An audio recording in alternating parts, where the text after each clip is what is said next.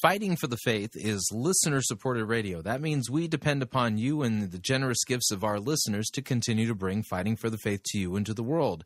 If you don't already partner with Fighting for the Faith, visit our website at fightingforthefaith.com and click on one of our friendly yellow buttons. One says Join Our Crew, the other says Donate. When you join our crew, you're signing up to automatically contribute $8.95 every month to the ongoing work and mission of Fighting for the Faith and Pirate Christian Radio. If you want to specify the amount, you click on the Donate button, or you can make your gift payable to Fighting for the Faith and then send it to Post Office Box 508, Fishers, Indiana, zip code 46038. And let me thank you for your support. We cannot do what we are doing here without it. And now, on to the program.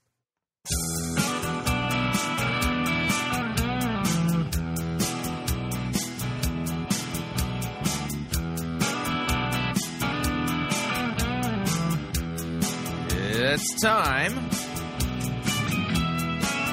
for another edition of Fighting for the Faith, Friday, March 28th, 2014.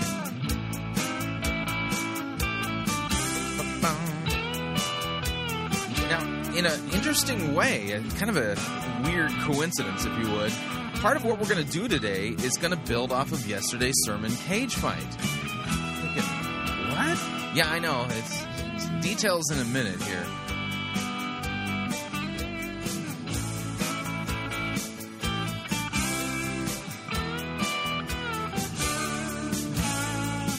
Thank you for tuning in. You're listening to Fighting for the Faith. My name is Chris Roseborough. I'm your servant in Jesus Christ, and this is the program that dishes up a daily dose of biblical discernment, the goal of which, help you to think biblically, help you to think critically, help you compare what people are saying in the name of God to the Word of God.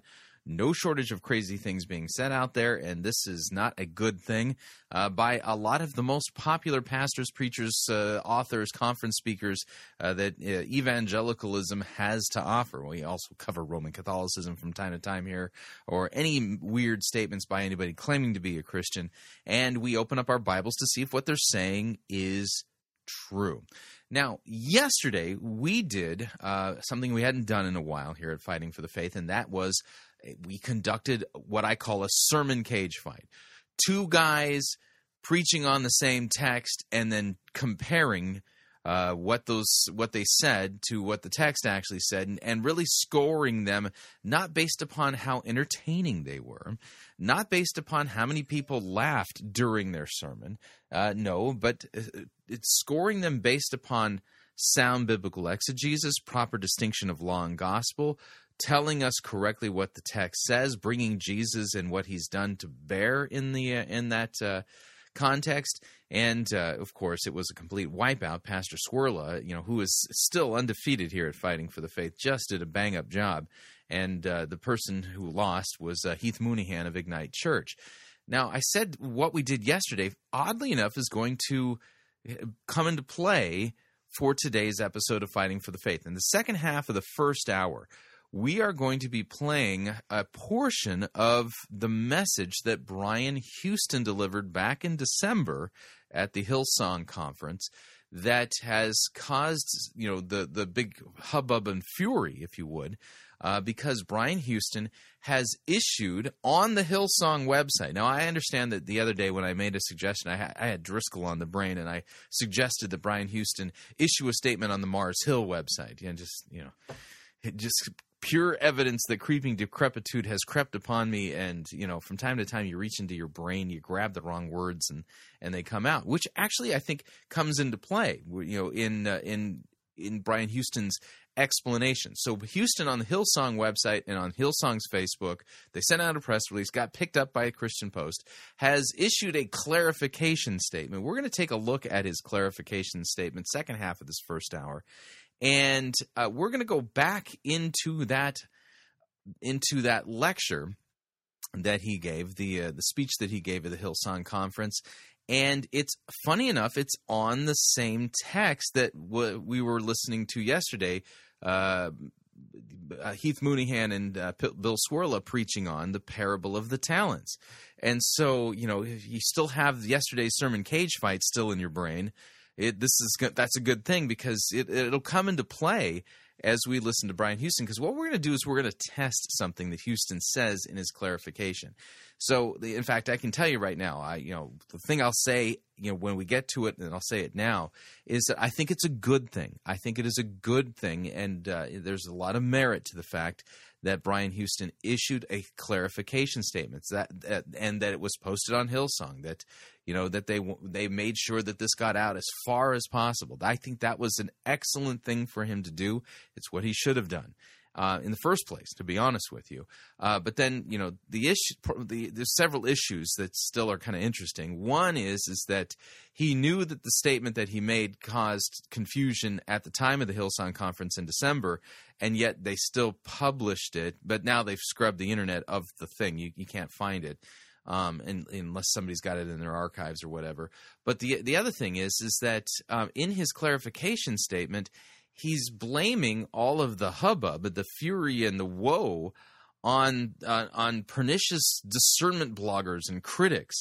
And so he's turned the controversy and blamed it on those nefarious, basement dwelling types, that he didn't call them that, but which I think is, kind of undoes the good deed that he had done in actually, sending out a clarification statement. But what we're going to do, I'll read to you the Christian Post coverage of the story, read for you the statement itself, and then we'll go back into the entire sermon itself. We won't listen to the whole thing, but we'll listen to probably a good 8-10 minutes of it, in order to get the context of what it is that he was saying, to test what he was saying in his clarification statement, to see if this really was all about people who were out to get him, the way he put it. He's painting himself as the victim in his clarification statement, which is ridiculous. You'll see that is the case. But before we get to that, we have just a bizarre story that we've got to pass along.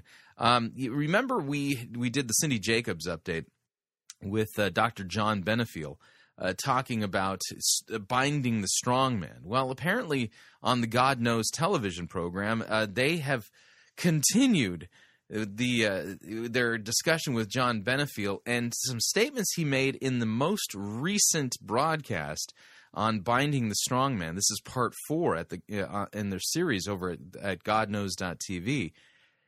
This is actually, got some media coverage because John Benefiel is claiming that he performed some kind of Baal divorce ceremony, in Oklahoma and in other places, and that it resulted in flooding, catastrophic flooding. You just got to hear it to believe it. And I do have Mars Hill and Mark Driscoll news, but I don't know if I'm going to have time to get to it today. So that's kind of the odd man out. At the moment, I have Driscoll burnout. So if we don't get to it today, we'll get to it sometime next week. And just a reminder, a week from tomorrow, I will be lecturing at Mighty Fortress Lutheran Church in Seward, Nebraska. And I will be talking about the work of the Holy Spirit. The subtitle is "It's Not What You Think." It's not what you think. And I think a good way to maybe give you a teaser of what it is that I'll be discussing is that this is a Lutheran exegetical addition to the voices that were featured during the Strange Fire Conference. If you remember John MacArthur's Strange Fire, that turned out to be pretty much a Calvinist gig, and which is fine with me. Listen, they don't need to be inviting Lutherans to participate in Calvinist gigs. Although from time to time I do get invited to conferences where the majority of the audience is Calvinist, which is fine with me. I mean, if they want to invite me to come speak, I'll be at the Reformation Montana event in the middle of June, which I'm really looking forward to. I'm going to be talking about the Misty Chicks. That's a term that a listener came up with, describing kind of Beth Moore and Voskamp and gals like her that are very popular in evangelicalism. They're into mysticism, and so I've adopted this term invented by one of our listeners, Tanya. She calls them the Misty Chicks from Mermaid Lagoon, and so I'll be talking about the Misty Chicks at the June conference. In fact, I'm getting ready to get into a season of my life that is going to be crazy, and I'm looking at my calendar, going, I'm not sure how I'm going to get through it. So it's this is going to be fascinating, fascinating stuff. And so I'll be in Seward. In Seward for the my lectures next weekend on Saturday night. I think at 7:00 on Friday night. So a week from today. In fact, I'll be traveling a week from today. At 7:00, I think we have a meet and greet at Concordia Seward. So in fact, if you have an opportunity to come out to the meet and greet, the details about that, I think you need to contact Mighty Fortress Lutheran Church in Seward to get the details on the meet and greet on Friday.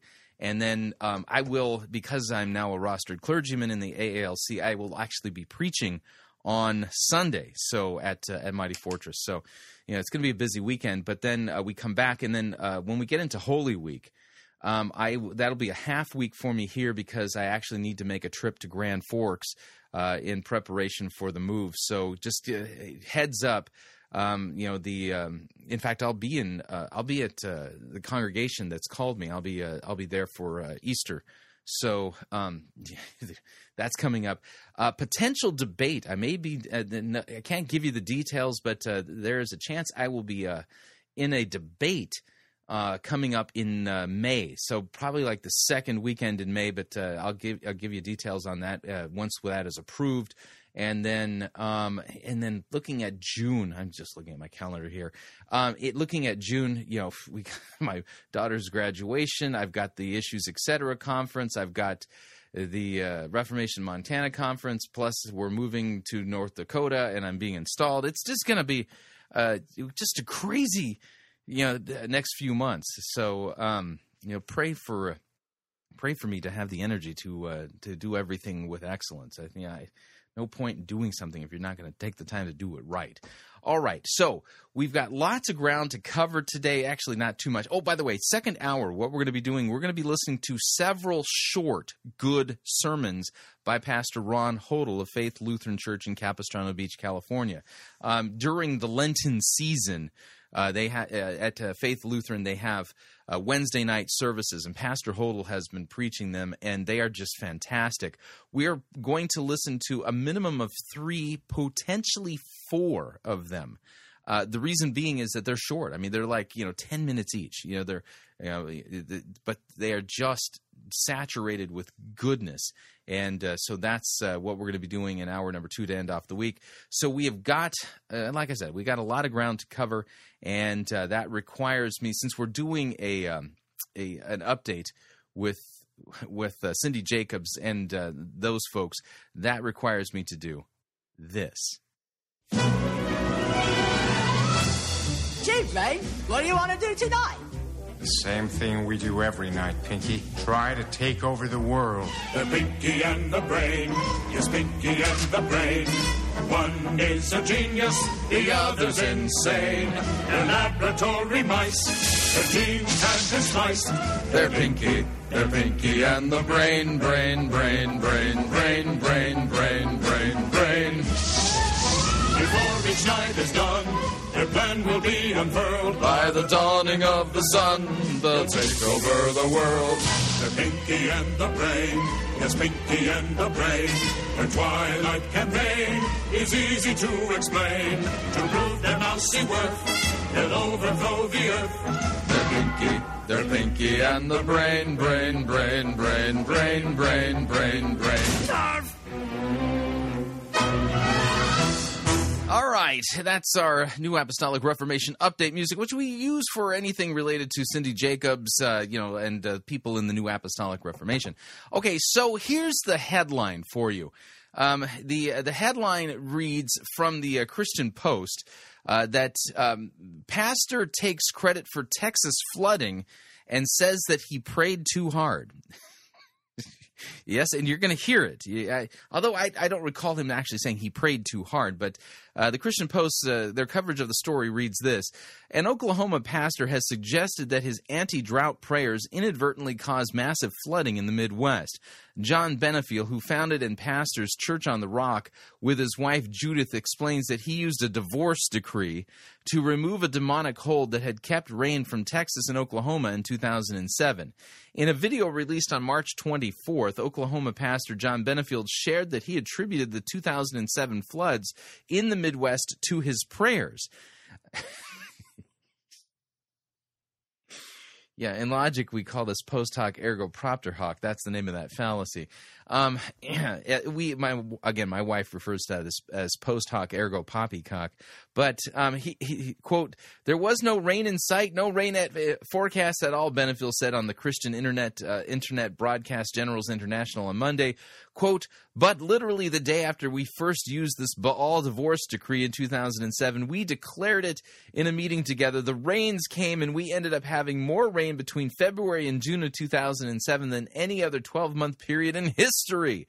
According to Benefiel's theology, Baal is a counterfeit Jesus, the ruler of demons, who controls not only the United States, but also much of the world. And he asserts that the ancient Egyptians settled North America thousands of years ago and claimed the land for Baal, as evidenced by the petroglyphs seen across the country. Benefiel has performed divorces in different locations of the country to remove what he claims is Baal's hold over a particular region. In 2007, in addition to his home state, Benefiel says he performed these ceremonies in Missouri, Texas, and Kansas, where the results were nearly immediate. And, quote, at one point, every lake of Texas, Oklahoma, Kansas, and Missouri were at or above flood stage, Benefiel's shared, and that's what Chuck Pierce had prophesied, that when you see this happen, those are areas targeted for Holy Spirit invasion. The floods, by the way, killed at least 22 people in 2007 and destroyed thousands of homes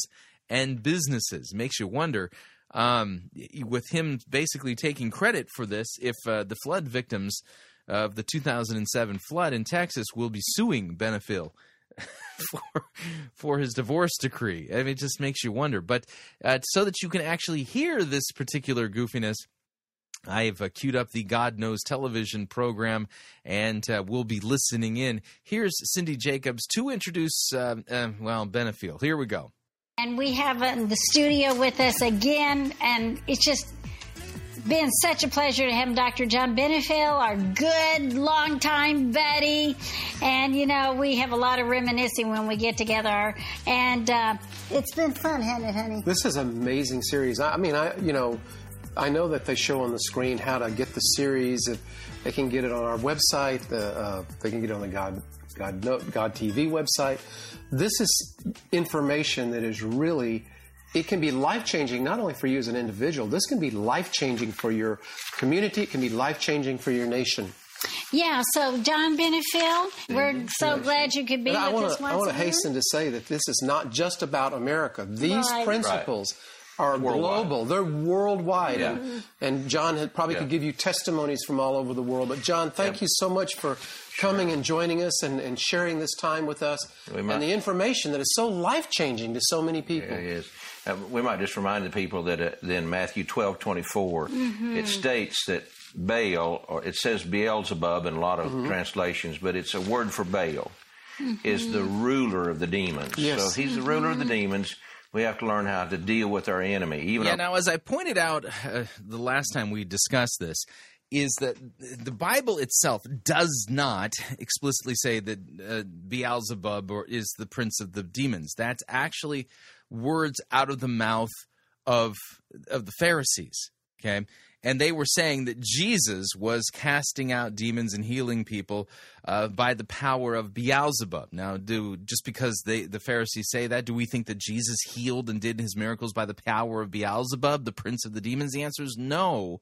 So the Bible in that passage actually records for us the theology of the Pharisees.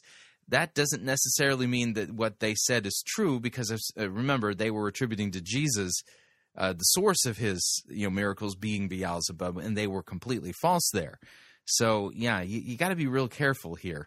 has to know that. Right. He's not just American demons. It's not just Americans. Of demons across the world. These principalities that we read about in the Bible, they didn't just go away. Yeah. Right. I mean, they're still here. They may change names and forms. And in the book, we've named dozens and dozens of names that this entity has gone by and does go by in different areas of the nations and the world and over the centuries. And when you begin, so Beelzebub has different aliases. Okay, kind of like it's a criminal rap sheet kind of thing. Recognize the characteristics of this evil thing, this principality, then you want to be free of it. And that's what we drafted in the Baal divorce decree. When Dutch Sheets gave his teaching on Baal. You drafted a Baal divorce decree.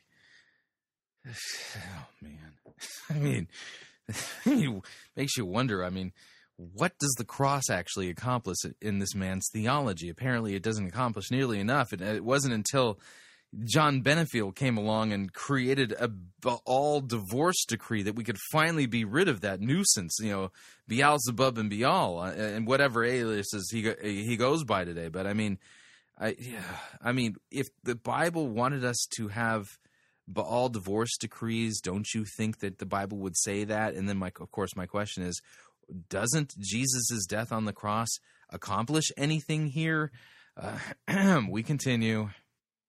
Then we realized that we needed to, what he actually said was, we need to divorce Baal and remarry the Lord. Mm-hmm. And so that's what we drew up. We drew up a petition, a prayer, if you will. It's done in the way of a court petition, a legal case, asking God to grant us a divorce from Baal. Mm-hmm. Now, you said in a previous show that Baal was called the husband or master. This is ridiculous. Of course, Scripture says that God hates divorce. So, I wonder what they're going to do with that verse. The Hebrew word Baal or Baal actually means husband or master or owner. Mm-hmm. Right. So if you accept Baal, or if your nation has accepted Baal. And the problem is that most of the time a lot of people do and don't even realize that they have. Mm-hmm. Yeah. Because eventually he becomes So you can accidentally accept Baal into your heart. Man, it's like, do these people just sit around and make this stuff up? Where are they getting this? Master. Yes. Evil slave master. You're right, Mike. We don't want that. No, the people don't want that. Some of his names, I'll just mention it real quickly. Baal Hamon, one of his names, means the Lord of wealth or abundance. Mm-hmm. Hamon is like Mammon or Mammon, I believe. So he stops. You're a big... The profound Hebrew scholar here that he is. To transfer wealth or hurt your finances. He's a strong man. Baal Berith, another of his names, means the Lord of the covenant.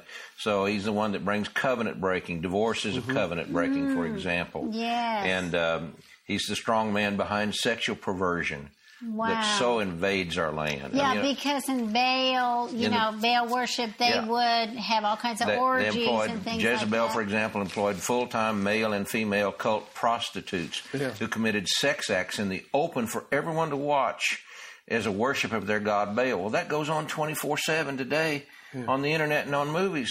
It's called pornography. Yeah. I did not know that pornographers were worshiping Baal. Is there a religious component to pornography? We continue. In pornography, that's Baal worship. Wow. They're giving a legal right for Baal to operate in their life and bring curses into their life. Yeah, so drugs would probably be the same thing to a degree. This Baal, when you see the manifestations of Baal, you will see unbridled appetites. Yes. So it results in all kinds of sexual perversion and things of lust of the flesh, lust of the eyes. And so, now notice here, this is a problem. Are you not aware that we're all born dead in trespasses and sins and have a sinful nature? Even if the demons weren't around, that we'd still have all of this rampant sexual immorality going on because we are by nature dead in trespasses and sins at war with God, and these sins come up from within our sinful nature. A lot of times, John, people don't realize that there are spiritual entities that are influencing them. Because in our worldview in the United States, we don't even believe in spirits so much unless it's like Halloween or things like that. Yeah. But these things are real according to the creators. Now, this is true. There are demons, and the devil does tempt us. This is absolutely true. But the thing is that how are they coming to these conclusions as to what is specifically the result of the demonic, as opposed to the you understand what I'm saying? I mean, granted, the Bible's very clear that there is demonic activity, demonic influences, demonic temptations. This is absolutely true. And we also are tempted by our own sinful desires. This is also true as well. But I mean, to make these blanket statements that somehow put this category of sin over in the demonic category, although there are some things you can attribute to the demonic, no doubt about it. But, I mean, they're kind of drawing connections that the Bible doesn't draw, which is really kind of weird. And it makes it sound like, we got a bunch of pretty decent, good people running around who are just inadvertently marrying themselves to Baal without any knowledge that they've even done so.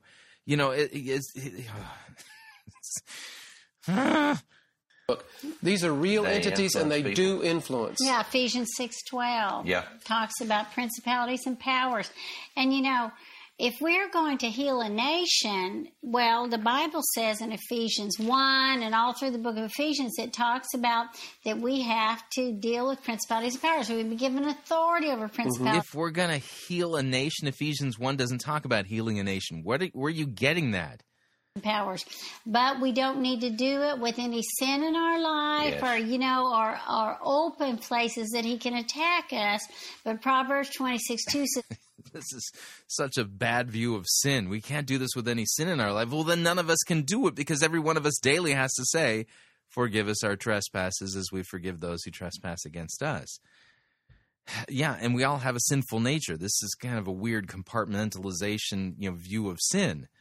Without cause shall not alight, but conversely, if we've repented, then like Jesus, it could say that he could say, the prince of this world has come and he's not found anything in me. So you might be listening and you might say, I realize there's something wrong in my life. My finances are, I have a problem, or maybe there's been greed in your family line, or whatever. Why is there poverty in my nation? Why is there poverty in our community? Yeah, so the reason... Because of the effects of sin. Because we're all born dead in trespasses and sins and at war with God. That's the reason why. To say this is to set up, because what John has written here is actually a decree that breaks the power of the strong man that... Oh, wow. I mean, how did the church survive for 2,000 years without John Benefiel? I mean, if it wasn't for him and this amazing divorce decree that he's created, that finally we can finally be set free from the power of Baal. This is just a pooling of ignorance. Held you in bondage. Tell us some more about this Baal spirit. Well, the Baal spirit always goes after the next generation, trying to cut them off. Yeah. Baal, and how do you know that exactly? Of death, really. He wants God's creation to die. That's why Baal is behind abortion, for example. Because they would worship Baal by sacrificing babies. Yeah. So they had two pillars of it, that of sacrificing babies and sexual perversion, right? They would do that with Molech or Moloch, but Molech or Moloch's under Baal, and they would literally offer their babies as sacrifice to this entity, so this entity wouldn't destroy their own lives. Yeah. The thing is, abortion in America, it's not people sacrificing their babies to a god, at least not an idol deity like that, but it's them sacrificing their babies to them because they are their own gods and they don't want to be inconvenienced. So, again, it's just bizarre. Wow. We've seen a lot of results by doing this, not only, in Oklahoma, for example. Let me mention a couple of other things that I did. Now, here come the results. Get ready for this. And again, my question is, are there going to be people who've lost homes and businesses and loved ones in the 2007 flooding in Texas? Are they going to be filing suit against John Benefiel for his divorce decree and causing rain to come? as we have declared this Baal divorce decree, which is really a prayer to God, is what it is. Right. It's not actually addressing Baal directly, although it's okay. This is asking God to grant us a freedom from divorce from this entity. Cut it off. Yes, cut it off. And as we have done that in our state, we've seen wonderful things happen. I remember in 2006, the fall of 2006, Chuck Pierce gave a prophecy that he said, watch where the rivers rise. Those are places that, and the rains come, those are places that will be visited by the Holy Spirit. Well, when he said that, Texas and Oklahoma were in severe drought.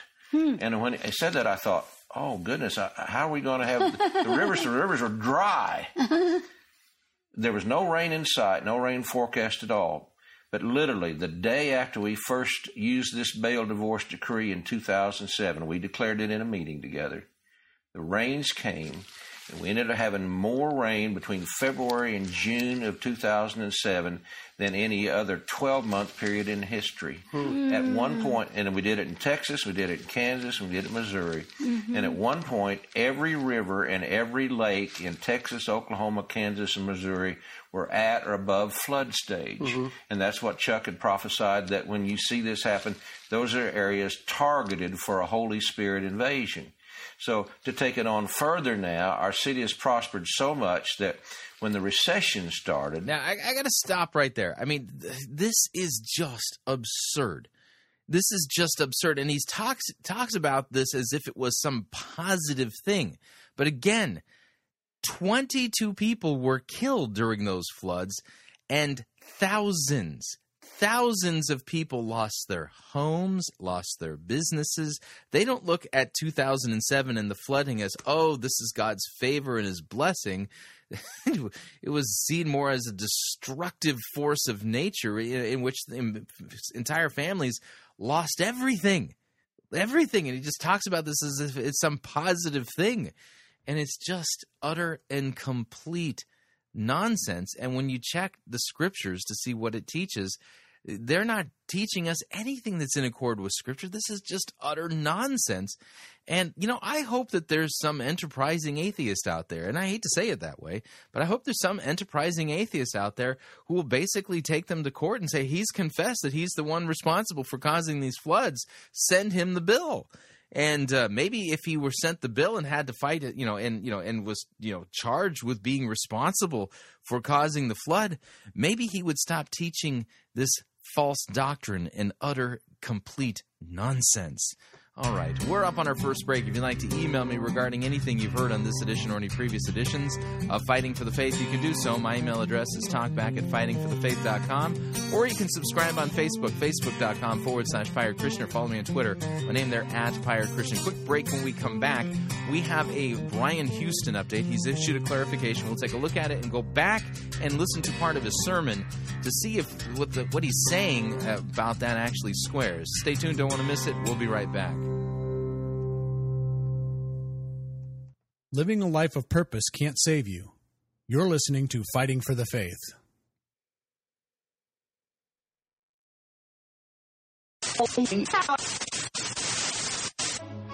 You're listening to Pirate Christian Radio. We'll be taking your false doctrine now.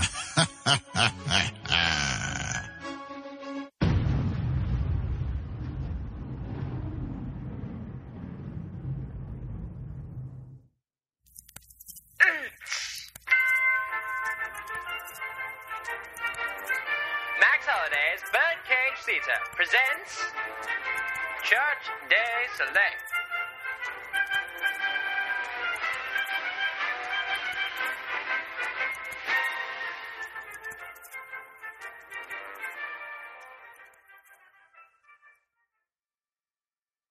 Thank you for tuning in to another episode of Audacious Bible Time. I'm your host, Stanley Andy. Today we're going to be reading from Matthew chapter 3, verse 7, from the Furtick Audaciously Revised translation of the Bible. Here's what it says. But when he saw many of the Pharisees and Sadducees coming to his baptism, he said to them, "You brood of bloggers, who warned you to flee from your mother's basement?" Thank you for listening to Audacious Bible Time. I'm your host, Stanley Andy. Siri, What are the chances of hearing Rick Warren actually rightly handle and correctly teach God's Word? That will take some serious number crunching in order to figure out. I'm not a cray supercomputer. I'm just an iPhone. Are you sure you want me to calculate that? Yes, I'd like you to try to calculate that. Okay, I'll give it my best shot. Calculating. Calculating. Calculating. Ouch, my processor chip hurts. Calculating. Calculating. Okay, I think I've got the answer. Here you go. There is a better chance that Harold Camping will predict the end of the world than there is of you hearing the Bible rightly taught by Rick Warren.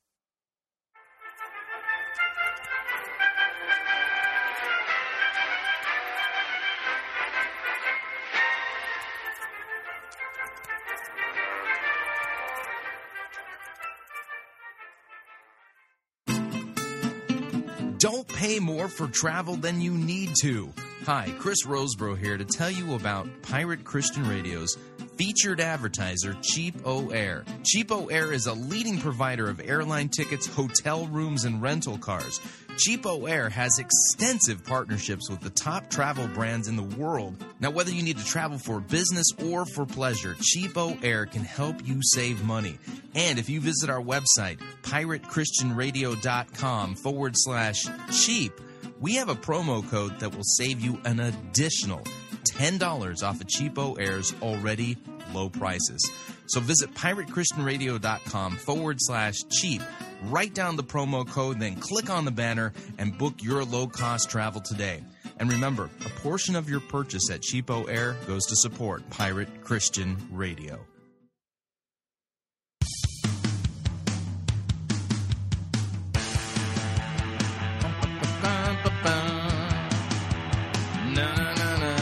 All right, we're back.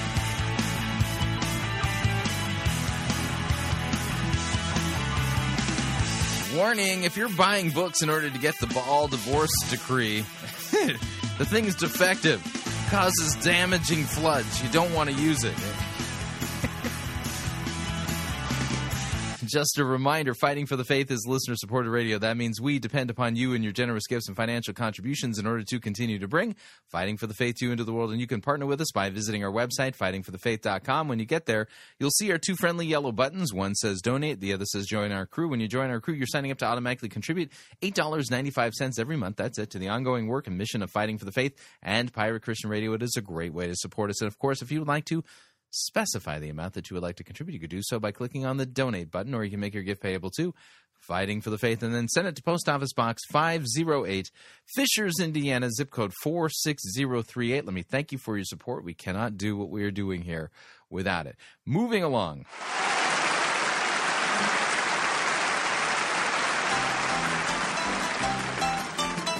Don't want no loving.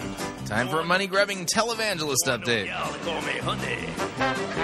Don't want my name in the Hall of Fame. Just want a big fat pile of money. Give me that almighty dollar for that lettuce, hear me holler. Give me buckets full of ducats. Let me walk around and waller in Mazuma. El Dinero, wanna be a millionaire. Give me money, money, money, money, money. I want that green ammunition. That's the stuff for which I'm wishing. Fill my closets with deposits. I'm a demon in addition. Give me shekels, give me pesos. Let me see their smiling faces. Money, money, money, money, money. I wanna get me a suit that's made out of loot and whistle the wearing and green. I got that monetary-itis, like to be just like King Midas. Want that golden touch is what I mean. Give me that old double eagle. Want that tender that is legal and financially, substantially. Any sum I can inveigle. Want to live in regal splendor with that loving legal tender. Money, money, money, money, money. All right. Cut it off right there. We got a lot of ground to cover today with our Hillsong update. Okay, so this is from Nicola Menzi of the Christian Post. The headline reads, Hillsong Church Pastor Brian Houston denies promoting Chrislam. Says, sermon taken out of context. Nicola Menzi writes, she says, Brian Houston, leader of one of the world's largest Christian churches, is denying allegations that he promotes Chrislam, a theological blend of Christianity and Islam, after stating in a December 2013 sermon, well, sermon isn't quite right. Hillsong Conference lecture, okay? Do you know, take it all the way back to the Old Testament, and the Muslim and you, we actually serve the same God. Allah to a Muslim, to us, Abba, Father, God.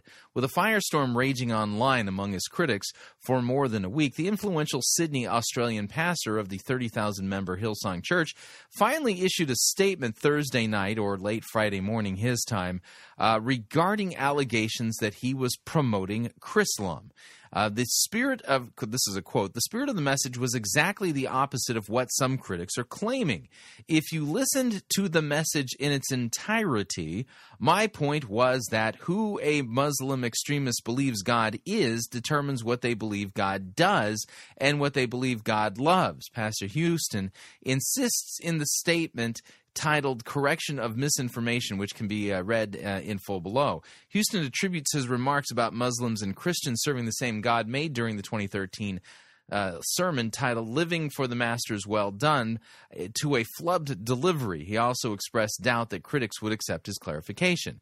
Those propagating these false statements have taken one sentence from an entire message out of context, says Houston. I realize that some critics want to believe their interpretation, but my prayer is that reasonable people will take my comment in context, accept my acknowledgement that I did not explain this sentence as I intended, and judge me on the 40 years of pointing people to Jesus, not one sentence, explains Houston, who recently joined U.S. megachurch pastor Bishop T.D. Jakes at his annual Pastors and Leadership Conference in Miami, Florida. I love this. Okay. I apologize. The reason I'm laughing is because of that last sentence. So here, Brian Houston is basically saying that I was taken out of context. My critics are the ones responsible for all of this, and yes, I didn't quite correctly explain what I was saying in my thing. And then the last sentence, get this, is Houston, who recently joined U.S. megachurch pastor Bishop T.D. Jakes at his annual Pastors and Leadership Conference in Miami, Florida. T.D. Jakes, the nefarious modalist, who believes in God in three persons, if by persons you mean manifestations. Oh, wow. I mean, the irony here is just oh, man, it's just horrifyingly bad. Anyway, the Christian Post then notes that the original sermon has been scrubbed from the internet. So, I mean, there's no way for people to on their own go and fact check what he's saying. Now, here's I need to give credit where credit is due. A couple of days ago on Fighting for the Faith, I made it clear that Houston, it was not enough for him to just go out onto blogs and the comment section of blogs and leave a comment, or just send out a tweet and let that be the explanation for what was going on. That what was needed was an actual statement clarifying it, and that he needed to post it on his website. Now, at the time, I had actually misspoken.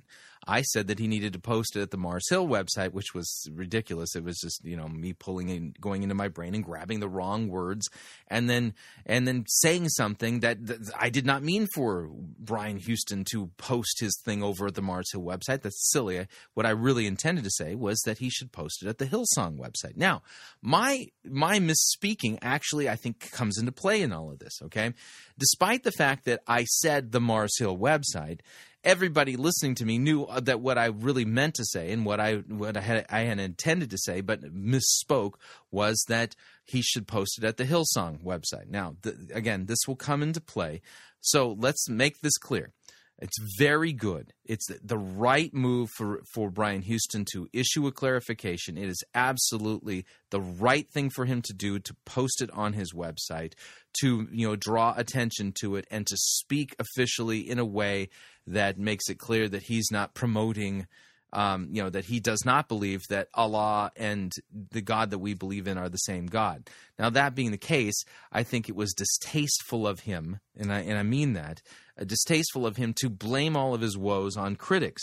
The reality is this, is that yes, what he said was really convoluted, but the all of the blame for the convolution falls on Brian Houston. It doesn't fall on those nefarious critics. And I'm going to demonstrate that by going back and listening to the first maybe 8-10 minutes of Houston's message from the 2013 Hillsong Conference, because when you listen to it in its full context, you're going to see that really this is not the fault of critics.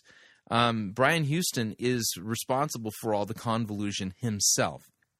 So, the issue here is that on the one hand, it's good that he clarified, just like I had to clarify. But see, the thing is that the difference between my flub and Houston's flub is going to become apparent. For instance, let me give you an example of what I mean here. Is that in my flub, I said that he should post his clarification, his statement on the Mars Hill website. And when you heard that, you knew that what I really meant to say was the Hillsong website. You knew that that's what I meant. It was just obviously I was grabbing for the wrong thing. Grabbing for something and got the wrong word, plugged it in, and I wasn't even aware that I had said it. That's the funny thing. Okay. Houston's flub isn't that way, okay? What he said was kind of bizarre, but the reality is that when you listen to what he says in context, when you listen to it in context, he can't really make the claim that what he was saying was that Muslims worship a false god. That's not the what's going on there, and it's kind of a finer hermeneutical point. So, without any further ado, what we're going to do is we're going to be listening to Brian Houston. The name of the message is "Living for the Master's Well Done," and like I said at the opening of the program, this has some crossover with yesterday's program, and the reason it does is because yesterday we did our Sermon Cage Fight. And in the Sermon Cage Fight, we were listening to two messages on the exact same text that Brian Houston is actually teaching from at the Hillsong Conference. And that's Matthew chapter 25, starting at verse 14, the parable of the talents. So with all of that kind of swirling around in your head, let's listen to his message, hear his comments in context, and see if really this is all caused by critics or if it's really caused by, let's just say, poorly put together arguments on the part of Brian Houston. Here we go.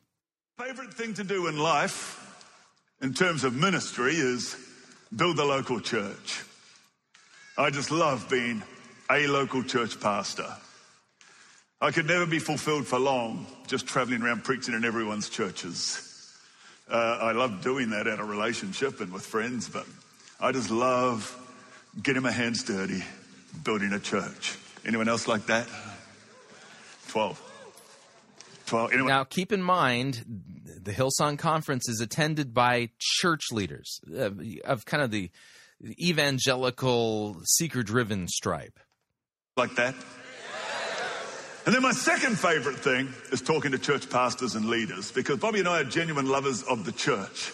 We made a decision when we first actually decided to get married that we'd spend our life building what Jesus said he would build, and that is his church. So I feel like I'm in my zone when I have the chance to talk to church pastors and church leaders. And I want to talk to you about living for the Master's well done, or if you like, being on mission, on song, on purpose. Everything God does, he is purposeful about.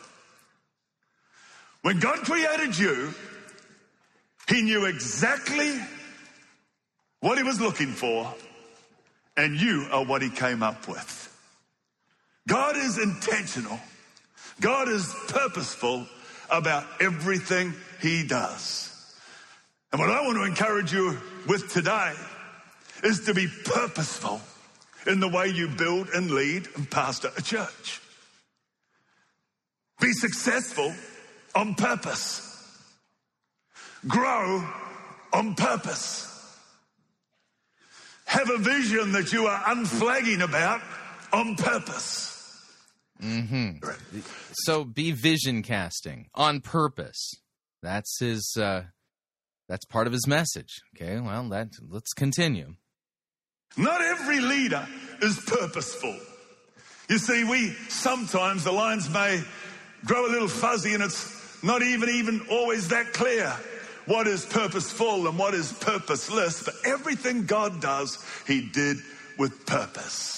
Ecclesiastes chapter 3, I love this verse 11, where it says, God has set eternity in their hearts. But in the Amplified Bible, it's described as a divinely implanted sense of purpose. And what a... the Amplified Bible you don't want to use. What that does is it engages in what's called the illegitimate totality transfer error. Takes every definition, a possible definition of a word, and pours it into the meaning of that word everywhere it occurs. The Amplified is a horrible device. Stay away from it like the plague.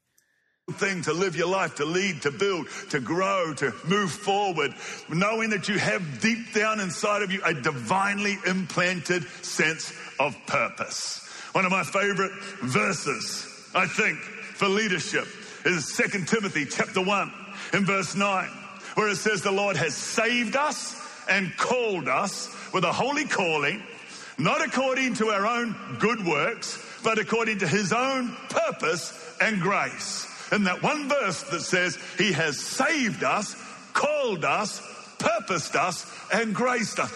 Actually, it doesn't say that. He's called us according to his purpose. His purpose. It doesn't say that he's given us a purpose. He's called us according to his purpose. You got, again, slight issue there in how he's handling these texts. Saved for God's purpose. You are called for God's purpose. Some people live saved in our churches, but they forget to live called. Let's never ever just be content to lead people who live saved. Let's be content to build people who live called. He has saved us for purpose. He has called us for purpose. He has graced us for purpose. It's all about his purpose. No, it's really not. I mean, this is a hijacking of Scripture. If purpose was really what it's all about, why can we not go to like all the major passages in Scripture that say that Christianity, it's all about the purpose.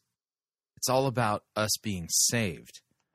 Some talents are about God's purpose. Your time and energy is about God's purpose. Your life and health is about God's purpose. Your finances and resources are about God's purposes. Your family and relationships and your marriage, they're about God's purpose. It's all about his purpose.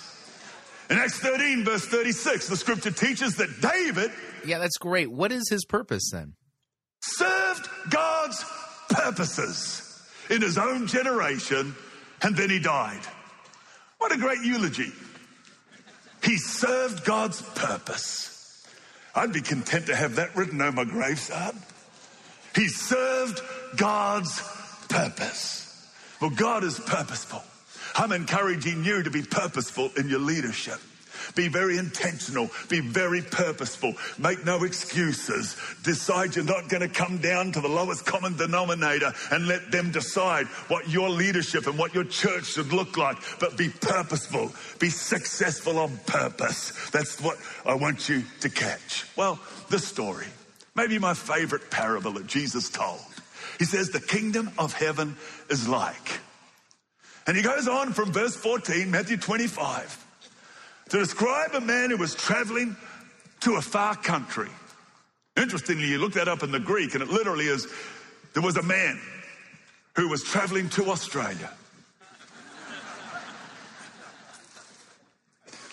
who called his own servants and delivered to them goods. Now, you know, he gave 1 5, another 2, another 1, each according to their own ability. He gave them according to what they were capable to be great stewards with and to be purposeful with. Now, it's talking about money, currency, but it's a great metaphor for the gifts and talents God has given us. And in a room... Okay, now notice he has the same take that Heath Mooneyhan had, which again, it's not that it's wrong. This is there are commentators who think that this is what this is talking about. So talking about spiritual gifts. Some 5 talent, some 2 talent, some 1 talent. No matter which way you see yourself, if you live your life purposefully, you can take what God's given you and you can live in that exceeding abundant and above that you can. Mm-hmm. Yeah, he's engaging in some pretty slick Bible twisting here. It's man, tough to detect if you don't know what you're looking for. Here's the issue. Is that, he just slipped into this other stuff exceedingly abundantly and then is basically turning this into about purpose. So he's actually working on two different tracks. And a good way to think about this is Houston here is actually talking out of both sides of his mouth. On the one hand, or the one side of his mouth, he's talking about the text and what the text is saying and what it means. And on the other side of his mouth, he's continuing to speak about purpose. But the parable of the talents isn't about having a purpose-driven life. So this is actually quite fascinating to listen to. But believe me, it can become your reality if you just decide you are going to be purposeful when it comes to all that God puts in your heart. And the difference between the first two, who took what the master gave them, and they invested it and were good stewards over it, and they doubled their Lord's money. Notice it says it's their Lord's money. The third, of course, he took what he was given. He said, well, I knew you to be a hard man. You gathered where you didn't scatter seed. You reap where you have not sown. So I was afraid and I hid your talent in the ground. I hid my Lord's money in the ground. The difference is the first two are purposeful. The third one is purposeless. No, that's not right at all. The issue is that the first two had faith. The other one didn't. The first two believed that their Lord was merciful and kind and forgiving, slow to anger and abounding in steadfast love. The other feared him and thought he was an evil monster. So to say that, the two were purposeful and the other wasn't, that's a Bible twist. This is where I want you to think about this contrast. You see, the first two, they knew their master. The third one had an entirely different view of the master. Now, this is interesting because he's somewhat right here, but the problem is that he's not completely right. This is off by a few degrees. This is similar to the point that Swirla made, but it's not the same. Let's continue. Listen to what the first two experienced with the master. They came to the master and said, here, I took what you had and I invested it. Here is your Lord's money. And they'd increased it and doubled it. And this is what they heard from the master. Well done. They heard encouragement. Good and faithful servant. They heard positive reinforcement. You've been faithful with a few things. I'll make you ruler over many things. They were given God-given opportunity. Many things. They experienced abundance. Enter into the joy of the Lord. They experienced joy. The third one, same master. Talking about exactly the same master. I knew you to be a hard man who gathered where you hadn't scattered seed and reaped where you hadn't sown. He said, I knew. He had that perception of his master. I knew you to be a hard man. Well done, good and faithful servant, encouragement, positive reinforcement, abundance, joy. I knew you to be a hard man. They're describing the same master. Now, here's where this is kind of an interesting hermeneutical twist. And what I mean by that is this. Houston hasn't told the whole story. Because when they hear this and their experience of the master occurs, it's on the day of judgment. The way Houston is telling the story, it's as if these are their experiences of the master, like in the here and now, right? You know, in the here and now that you and I live in, not the future day of judgment. But these experiences occur on the day of judgment. So Houston here it's a very subtle twist that he's engaging in, but it's significant. The same God. But not everyone in the room sees God the same way. And nothing will determine the culture of your church more than your view of God. So our view of God is so important. Without walking around judging churches, to go into a church and experience the worship and sense the atmosphere, maybe walk in the corridors, I think I can soon see a pastor's view of God. If a pastor believes that God is free-spirited and they live their life free-spirited, their church will be free-spirited. Sometimes the church is stiff. Sometimes the church is conservative. Sometimes the church is legalistic. Sometimes the church is rigid. Sometimes the church is just lacking any kind of sense of rules or any semblance of any kind of order. Sometimes a church doesn't actually rightly handle God's word, and they don't actually pay attention to truth as if truth is actually true. I mean, just saying. They just reflect in different ways, but you should never underestimate your view of God. And if your background, if your religious background, if your denominational background, if your church school background, if maybe just some of your own condemnation and guilt that your parents put into you is determining your view of God, it will always affect your ability to live purposefully. The one who lived purposeless, he took what he was given. So your view of God is going to impact your ability to live purposefully. Because according to him, the parable of the talents is about living purposefully. Yeah, he's not handling this text correctly at all. Hit it in the ground. The two who knew the master, they took what they were given and they doubled it. Nothing will determine the way we treat people more than our view of the master. Okay, now this is where he then begins the segue to where he's going to make his comment. So here's the issue so far. The reason I'm doing this is because I want you to hear his statement in the broader context, because Houston has made the claim that if we just were to listen to what he's saying in context, then you would understand that he is not saying that we serve the same God. Okay? That's his claim. So now pay attention. You now know the fuller context that he's making these statements in, or the statement that he made was made in. And we've got a problem, and that is that he's twisting the Bible all the way up to this point, so he's got a convoluted point to begin with. Of Jesus. Nothing will decide the way we conduct ourselves in our marriage and the way we raise our children than the way we view God. David said, Psalm 119, verse 68, about the Lord, you are good and you do good. You see, who you believe God is will determine what you believe God does. You are good and you do good. Psalm 11:7 is similar. It says the Lord is righteous. He loves righteousness, and his countenance beholds his favor. His face, his favor, his smile is on the upright or the righteous. The way you see God decides what you believe God does, what you believe God loves, and what you believe God blesses, where his favor will be.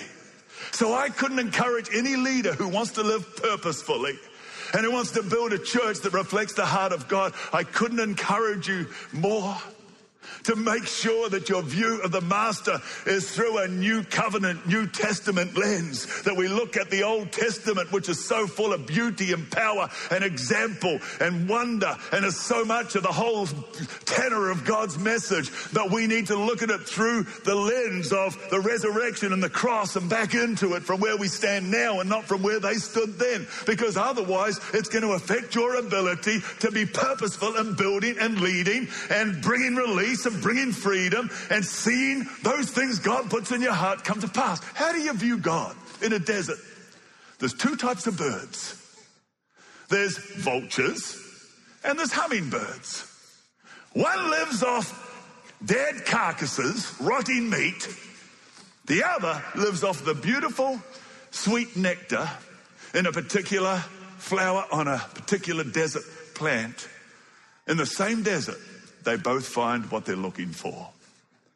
Do you know, take it all the way back into the Old Testament, and the Muslim and you, we actually serve the same God. Allah to a Muslim, to us Abba Father, God. And of course, through history, those views have changed greatly.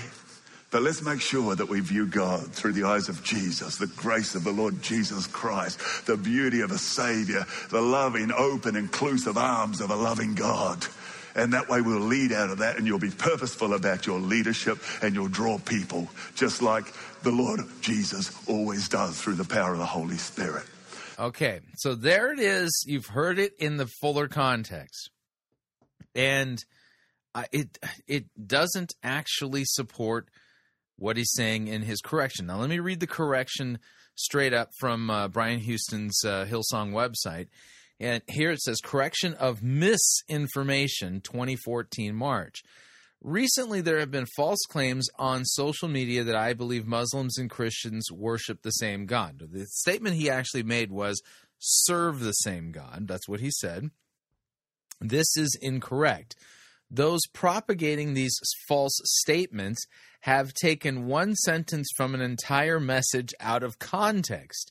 I realize that some critics want to believe their interpretation, but my prayer is that reasonable people will take my comment in context, accept my acknowledgement that I did not explain this sentence as I intended, and judge me on 40 years of pointing people to Jesus, not one sentence.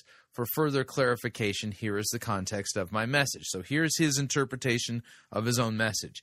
King David said about his God in Psalm 119:68, "You are good and you do good. Who David believes God is determined what he believed God does." The spirit of the message was exactly the opposite of what some critics are claiming. Now, notice he said the spirit of the message, okay? If you listened to the message in its entirety, which I've done, and I've actually taken the time to actually walk you all through this in context, so you heard the greater context in which he made this statement. He says, my point was that who a Muslim extremist believes God is determines what they believe God does and what they believe God loves. Okay? I was contrasting their harsh perspective of their God with who I believe God is, a loving God, the Father of our Lord and Savior Jesus Christ, and therefore what I believe God does and what I believe God loves. The one sentence that critics are drawing huge conclusions from was clearly a clumsy way of me explaining that though both Christians and Muslims believe they serve the God of Abraham, they are very different entities or deities in both nature and action. I have always believed and always will believe that there is only one way to God, and that is through his Son, Christ Jesus. I also believe that anyone, irrespective of their religious upbringing, culture, or background, can find grace, peace, freedom, and eternal life through Jesus Christ. Signed, Brian Houston. Yeah, see, okay, listen, okay. The fact of the matter is this, is that the statement that he made truly was clumsy. At best, it was clumsy. And I understand, basically after listening to the full context, that his interpretation of, he's the one who delivered it, what he intended to say is different than what he did say. The problem is that in the context that he said it, it wasn't clear. Now, let me go back to my example of my gaffe. A couple of days ago, I said that Brian Houston needed to make a public apology and put it out in a public forum for everybody to see, not just make a comment on a blog, but actually issue a statement. So I'm glad that he's done that, but I made a gaffe, and I said he needs to post it at the Mars Hill website, which is ridiculous because he doesn't serve there. But everybody knew that in the context of what I'm saying that I misspoke, and that what I meant to say was that he should put it at the Hillsong website. Everybody knows this. I mean, it's clear from the context of what I was saying that I misspoke, and I said Mars Hill when what I was really intending to say was Hillsong website. Okay? But after listening to what he said in its context, there wasn't enough information in what he was saying in the immediate context of the lecture that he gave that would make it so that the words that he said could be interpreted correctly. Okay? It's a stretch. In fact, the statement that he made in context was very confusing as to what he was, what his real point was and what it is he really believed. And this was caused by the fact that he wasn't correctly exegeting Matthew chapter 25 in the parable of the talents. He was playing fast and loose and engaging in some very slick twisting of the text, and the point that he was making is not an actual valid one of the text. So, that being the case, the fault actually is not on the critics. Okay? The critics heard him correctly. He misspoke. He didn't give enough information. And what he's done now in this statement is go back and give us more information that he didn't give in his lecture in December of 2013, that then gives us the right ability within the fuller context of what he was saying to understand what he meant to say. But because that information wasn't in the original presentation, it would be very difficult for somebody to actually come to the conclusion that he says is what he intended to say, because in the immediate context of what he was saying, I can go back now and kind of see it, but without this interpretive key, there was no way to see it. No way at all. Let me read again. He says, I was contrasting the Muslims' harsh perspective of their God, with who I believe God is, a loving God and Father of our Lord Jesus Christ, and therefore what I believe God does and what I believe God loves. The one sentence that critics are drawing huge conclusions from was clearly a clumsy way of me explaining that though both Christians and Muslims believe they serve the same God, and notice he didn't say that in this, what he said. He said they do serve the same God. If he had just added the word, Christians and Muslims believe they serve the same God, the God of Abraham, but he didn't say that. He says they are very different entities or deities in both nature and action. If he had actually said those words in his speech, there wouldn't have been a problem. But because the statement he made was clumsy, and he didn't say that Muslims and Christians believe that they worship the same God. He said that they actually do serve the same God. And that he didn't then go on to explain in further detail that Allah and God are different deities or entities. The reality is there was nothing in the immediate context or even in the fuller context of what Brian Houston said that would have made it possible for the hearer to actually understand the point that he was making. At least now, but now he's given clarification. Okay, so here's the thing. Having gone through this entire exercise, I'm glad that Brian Houston has clarified. I think it was important for him to do so because, to not clarify on such an important doctrine would have been to compound his error and just, create all kinds of problems, for him and others, okay? So I'm glad that he's clarified. It is wrong of him to blame this on the critics. The fault for all of this lies not on Houston's critics. The fault for all of this lies on Houston, who didn't speak clearly. The lack of clarity in his speech was caused by his twisting of the biblical passage and making a point and then not fully developing a particular point that he was making. So it was an error on top of an error. That's why this happened, not that critics are out to get him.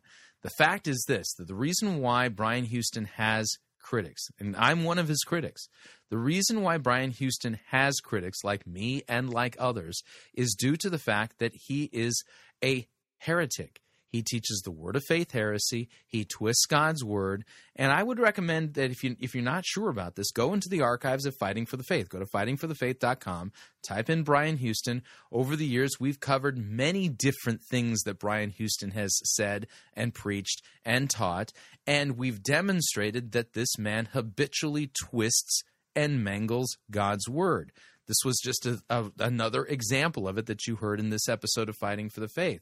This is a man who needs to repent. Repent of the word of faith heresy. Repent of the prosperity gospel that he preaches. Repent of his Bible twisting. And now, he's teaching for T.D. Jakes. in Florida, who denies the doctrine of the Trinity and teaches modalism, or at least some bizarre form of it. I mean, yeah, he believes in one God in three persons, if by persons you mean manifestations, which is modalism, by the way. So Brian Houston, let's just put it this way. It's not like this guy is just going along, just correctly handling God's word and preaching the truth and proclaiming sound doctrine, and all of a sudden he got T-boned by some mean group of bloggers. No. The reason why Brian Houston has critics is because where there's smoke, in his case, there's fire. And this is objectively provable. But I'm glad that he took the time to clarify these things. But the issue is that the fault is not on the critics. The fault still lies with Brian Houston. And so, although I'm glad he clarified his statement, which is what he needed to do, I'm supremely disappointed that he's painted himself out to be the victim of criticism, when in reality, the blame for all of this rests squarely only on Brian Houston's shoulders. All right, we are up on our second break. If you'd like to email me regarding anything you've heard on this edition or any previous editions of Fighting for the Faith, you can do so. My email address is talkback@fightingforthefaith.com, or you can subscribe on Facebook, facebook.com/Pirate Christian. Click on the subscribe button. Follow me on Twitter. My name there, @Pirate Christian. Quick break. When we come back, we're going to end off with a few good sermons, short little sermons, from Pastor Ron Hodel of Faith Lutheran Church in Capistrano Beach, California. Don't want to miss it. We will be right back. We don't need to rethink Christianity. We need to rediscover it. You're listening to Fighting for the Faith. Pirate Christian Radio Theater presents Death of a Salesman. Are ye a salesman? Why, yes, I am. Can I interest you in some...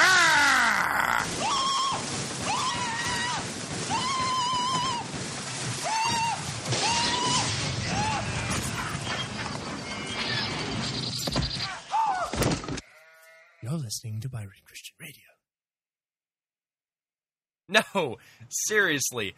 Starfleet wouldn't have lasted 2 minutes against the Death Star. Say what you want, dude. Why can't you admit that Star Trek created proton torpedoes first? So what are you saying? Without proton torpedoes, Luke Skywalker would never have been able to destroy the Death Star in the first place. Nuh-uh, bro. He had the Force. You mean midichlorians? That never happened. Those movies were just bad fanfics. Hey! Have you two seen any Daleks around here? No. That's funny. We just picked up a distress signal and decided to check it out. Well, we haven't seen any...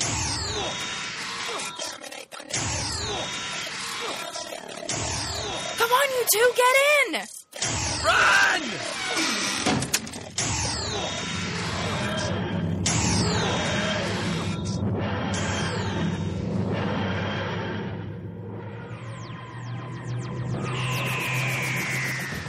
Never fear, nerds of the world.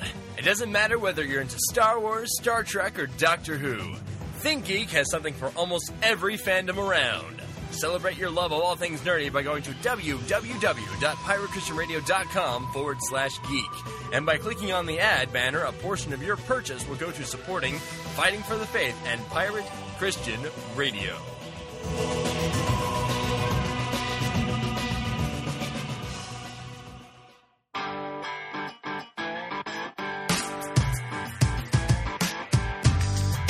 Okay, we're back. Hour number 2 of Fighting for the Faith sermon. We're going to end off with 3 good sermons. That's just the best way to put it.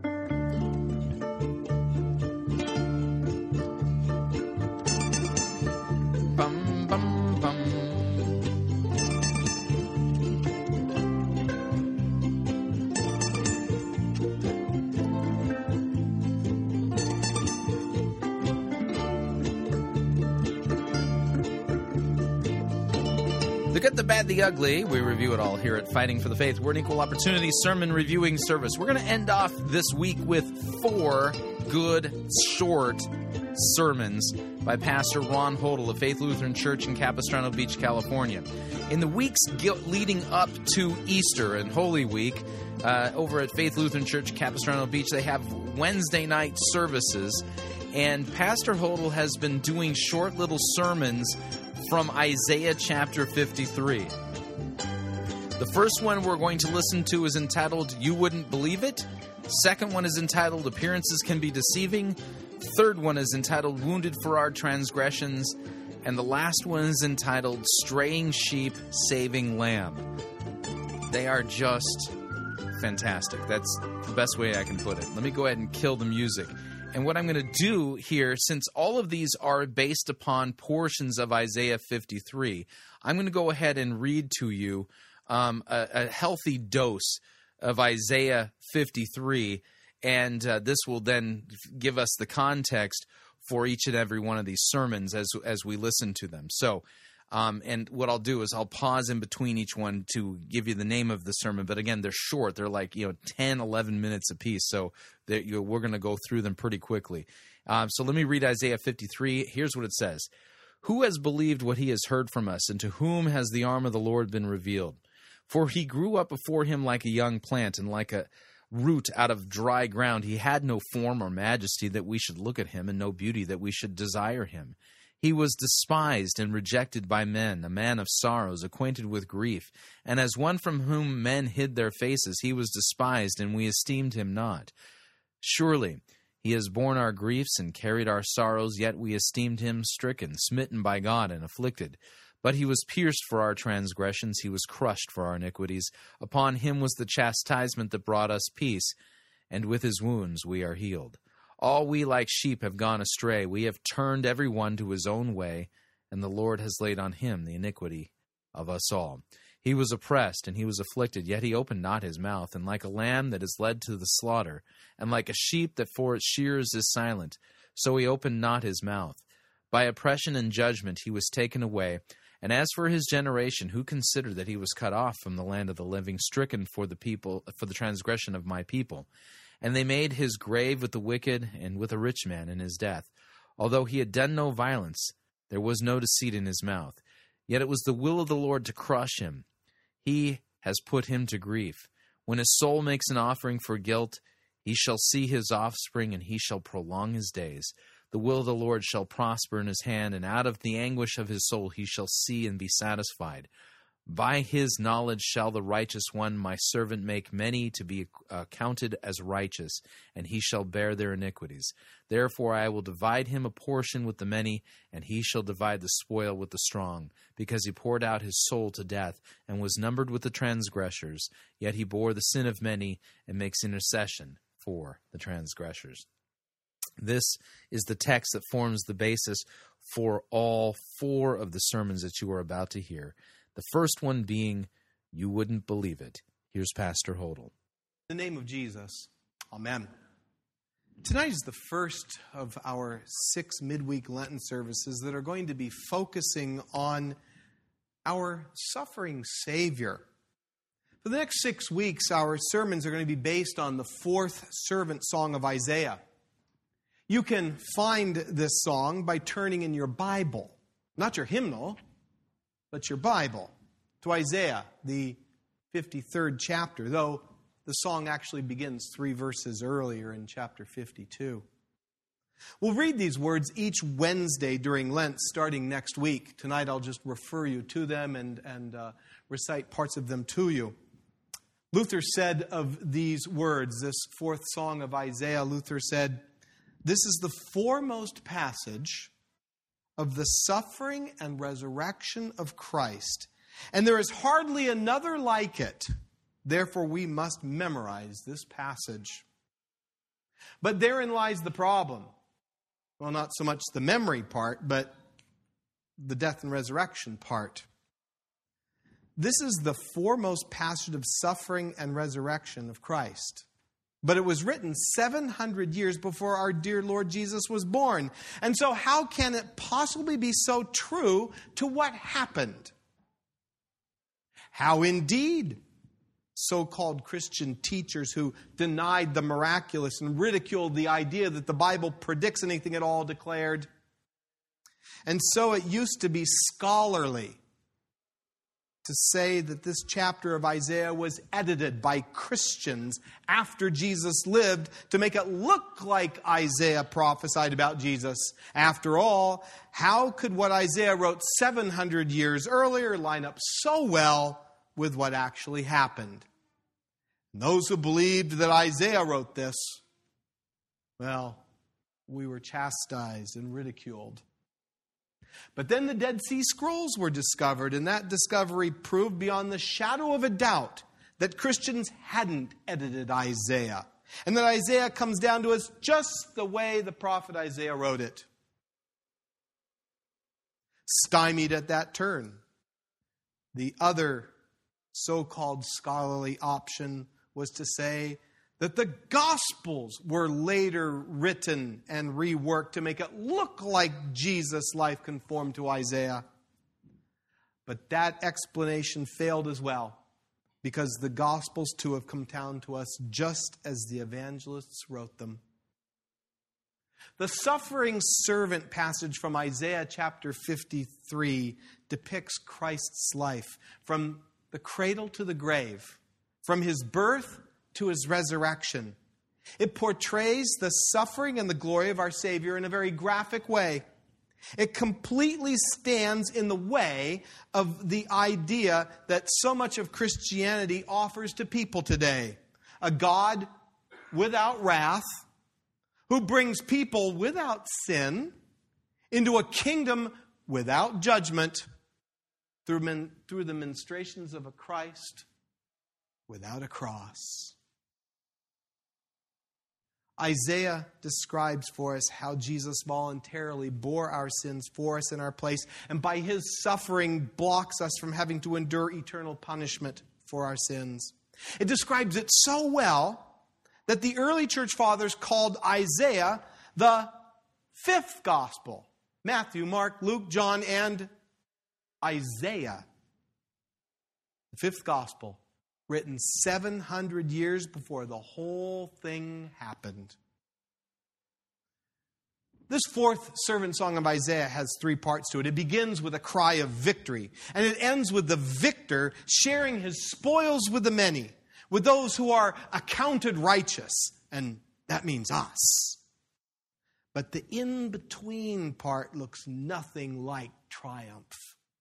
The in-between part focuses on Christ's humiliation, how he took our sins upon himself, how he suffered in silence, how he was cut off from life itself, dead and buried. And then the final verses describe how our suffering Savior fulfilled God's will, how he accomplished our salvation and was given the victor's reward, which he generously shares with each of us. It's passages like this that gave birth to the church year, from the transfiguration of our Lord, which we celebrated last Sunday, on through Easter. Two mountaintop highs, transfiguration and Easter, giving us a glimpse of the glory of Christ with the season of Lent in between. And God is good to give us a vision of Christ's triumph and glory before we are exposed to the gruesome details of his suffering, so that the witness of Peter, James, and John on the Mount of Transfiguration and the hope of Easter will sustain us during the intervening month or the intervening weeks of Lent. But also through all those deep, dark valleys that we have to go through in our lives. Valleys that we would be very happy about if they only lasted for 6 weeks. And so we begin our Lenten journey knowing that the suffering will end in death, but the death will end in resurrection and life eternal in Christ. It did for Jesus. And because in holy baptism you are joined to the hip, so to speak, with Christ, it will for you too. Isaiah starts out his 53rd chapter with the words, "Who has believed our message?" Isaiah is writing as if he is overhearing eyewitnesses talk about the life, death, and resurrection of Jesus. And it's as if the eyewitnesses hadn't believed in Christ, or like the disciples hadn't understood how and why his earthly ministry would end the way it did, even though he told them. But now, as they look back, they do understand, and they do believe. It's almost as if Isaiah is writing of the discussion Jesus had 700 years later with those two disciples walking along the road to Emmaus. After dinner with Jesus at Emmaus, the disciples said to each other, "Did not our hearts burn within us while he talked with us on the road, while he opened to us the Scriptures?" And they rose that same hour and returned to Jerusalem, and they found the 11 and those who were with them gathered together, saying, "The Lord has risen indeed and has appeared to Simon." Then they told what had happened on the road, and how he had been made known to them in the breaking of the bread. Isaiah asks, who has believed our message, and to whom has the arm of the Lord been revealed? The arm of the Lord. Moses once sang another song, a song about the arm of the Lord, the arm and the holy right hand of our Lord after crossing the Red Sea. Long before Isaiah, the Lord stretched out his mighty arm to part the Red Sea so the children of Israel could walk on dry ground across the seabed to safety on the other side. And then, with his right arm, the Lord struck the army of the Egyptians who were pursuing them so that they perished in the sea.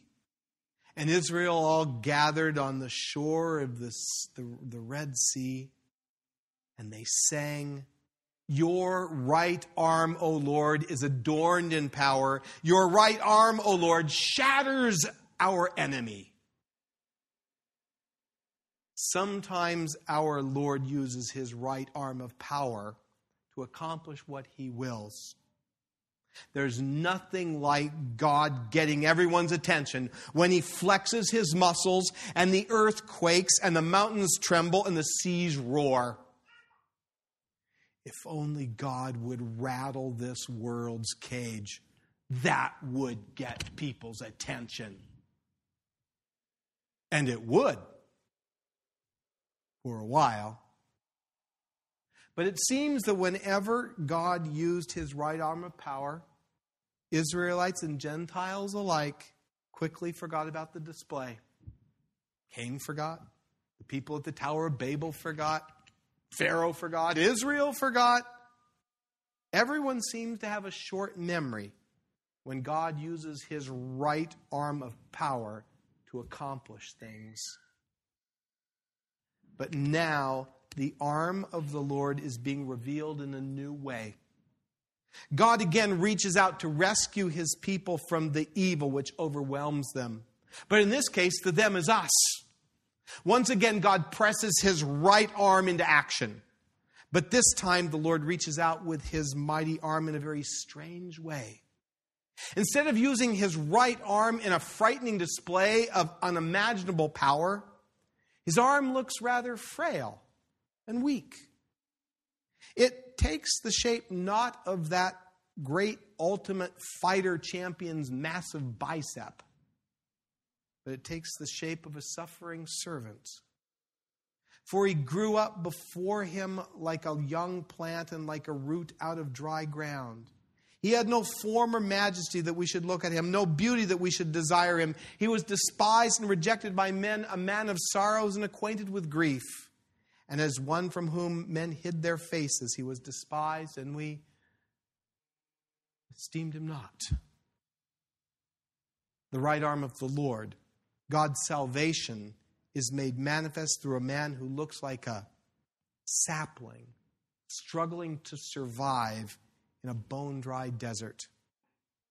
This suffering Savior faces opposition all around. He's rejected, hated. He knows what pain and suffering are like. When people see this man, they hide their faces from him. They're shocked and appalled. They turn away. There's no outward beauty or visible majesty that would attract anyone to him. No beautiful Savior. But this is the portrait of Jesus. He grew up like a root in dry ground. As an infant, King Herod tried to kill him, so his parents had to flee to Egypt. When they returned, he had to settle in a hostile region of Galilee. As he begins his ministry, even his hometown Nazareth rejects him. He goes through life hungry and tired and thirsty and weary. Oh, sure, the crowds loved him when they got what they wanted from him, but they rejected him the second he quit putting out from their point of view. Even his own family, his brothers were skeptical of him. And yet the prophet Isaiah says that this despised, rejected man is indeed the mighty arm of the Lord. This man of sorrows is the embodiment of God's strength and determination to save the world and deliver us from our sins. This is the astounding message, and as Isaiah wrote, who can believe it? Well, many in the world don't believe our message. The message that we too received of Christ's death and resurrection for their forgiveness. And it's kind of easy to see why. Who wants to admit that instead of being the captains of our own destiny, we're sinful creatures? Who wants to admit that we desperately need something, someone outside of ourselves, someone to rescue us from what we justly deserve?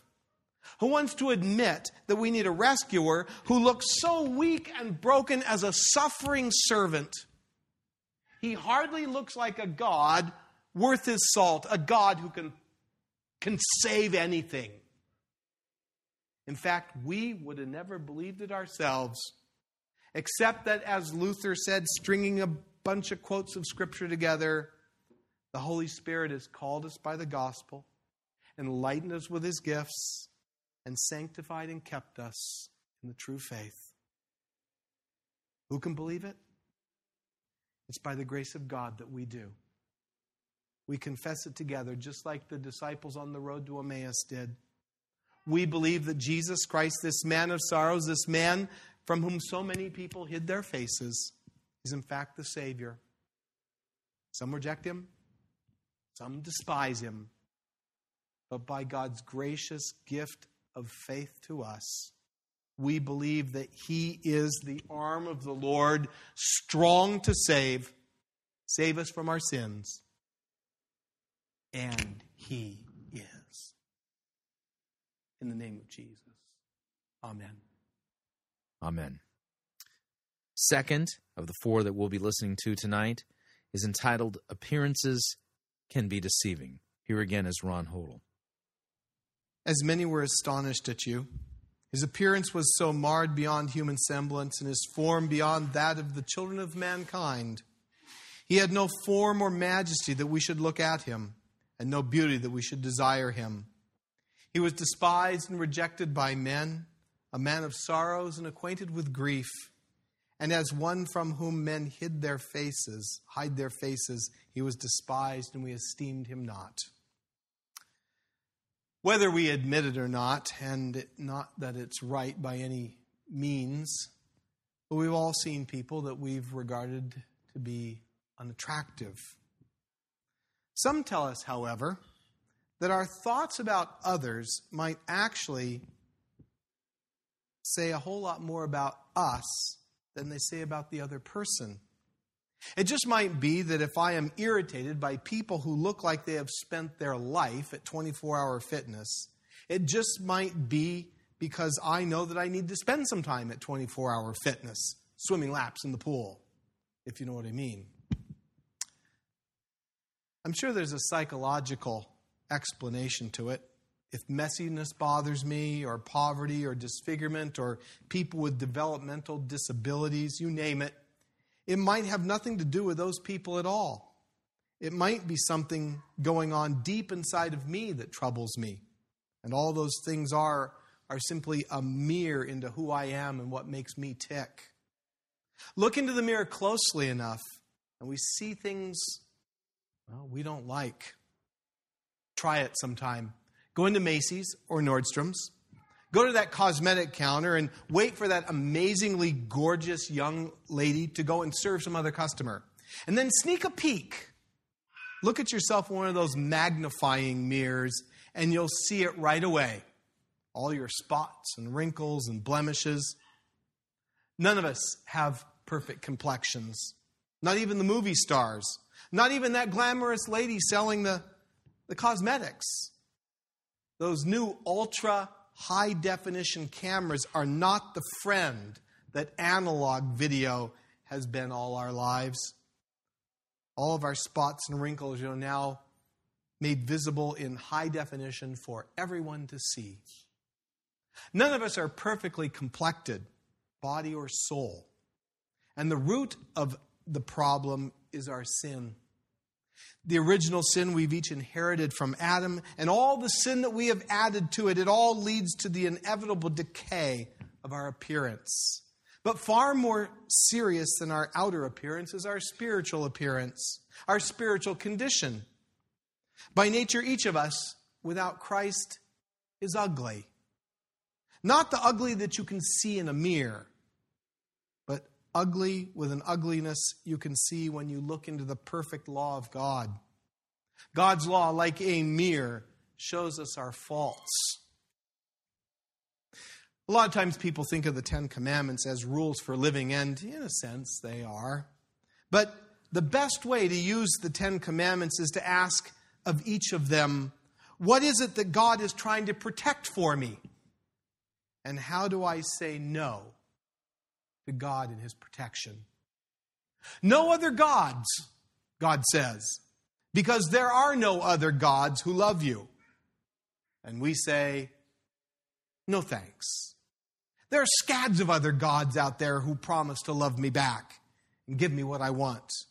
I don't need your protection from them, God. And those so-called gods rob us of life itself. You shall not misuse the name of the Lord your God. Remember the Sabbath day by keeping it holy. Honor your father and your mother. You shall not murder. You shall not commit adultery, steal, or bear false witness against one another. You shall not covet your neighbor's stuff. A good hard look into the magnifying mirror of the law, and we see our sin. All those places and all those times we've said no thanks to God. We see sin and we see death. For the wages of that sin is death. And we see that death has a friend, many friends who tag along with it. Friends by the names of abuse and genocide and injustice and disease and violence and murder and war and disasters and famine and pestilence. All of it proof of the brokenness and the sorrow of life that our sin has introduced into a universe God once called very good. Appearances can be deceiving. This is a beautiful planet, but put it under a microscope and you see the disaster sin has wrought. Appearances can be deceiving. If anyone in the history of the whole world should have been desirable, it should have been Jesus, sinless and perfect in every way. And yet, what does our text prophesy about him? As many were astonished at you. His appearance was so marred beyond human semblance, and his form beyond that of the children of mankind. He had no form or majesty that we should look at him, and no beauty that we should desire him. He was despised and rejected by men, a man of sorrows and acquainted with grief. And as one from whom men hid their faces, he was despised, and we esteemed him not. Think of the pictures that have been drawn and painted, and the actors who have portrayed Christ in films. Jesus is set before us as an impressive, dignified, majestic person, a perfect physical specimen. The always happy Jesus, the always smiling Jesus. Whatever his appearance, the Gospels tell us that there were many times in his life when this prophecy of Scripture was fulfilled. Jesus was spurned and rejected by men and women alike. People turned away from him, closed their ears to his preaching. They despised what he said. Throughout Lent, we are mindful of the events that will take place during Holy Week. Isaiah's description of the suffering servant's appearance finds its literal fulfillment in the physical violence Jesus suffered during his passion. I don't know about you, but I couldn't watch the movie, The Passion of the Christ, which was only a movie, and not look away. On the set of that movie, great care was taken so that they made sure that no one got hurt. But in reality, Jesus got hurt. He was brutally beaten, scourged, and crucified. He was ugly to the eye. His hands and feet bleeding, pierced by iron nails, lashes from a whip exposing muscle and bone, his thorn-encircled brow, his bloody hair, a jagged gash in his side from a soldier's spear. Who would want to fix their gaze on such a sight? But think about why Jesus became so ugly, and your view of him changes. The ugliness we see is the ugliness of our sins that he placed upon himself. His disfigurement, his wounds, his scars were inflicted by our wrongdoings. He was marred because he took our trespasses upon himself. He was nailed, literally, because he put himself in between us and the justice of God. The scorn and derision we feel toward others lands like spit on his face. The forgiveness we fail to offer others smacked like slaps across his cheeks. Our sin, Jesus took upon himself, and for that reason, Jesus' appearance is deceiving. Before us, we see the ugliness that sin does to man. But in reality, he is majestic beyond comparison. For his wounds have earned for us eternal life. And the most wonderful news of all, this servant who was despised and rejected receives any and all who come to him. Whoever comes to me, I will in no wise cast out, Jesus said. Does gazing into the mirror of the law reveal to you the brokenness of your sin? One look should cause you to shudder. Does the magnifying mirror of God's word show you an ugliness that is nothing but repulsive?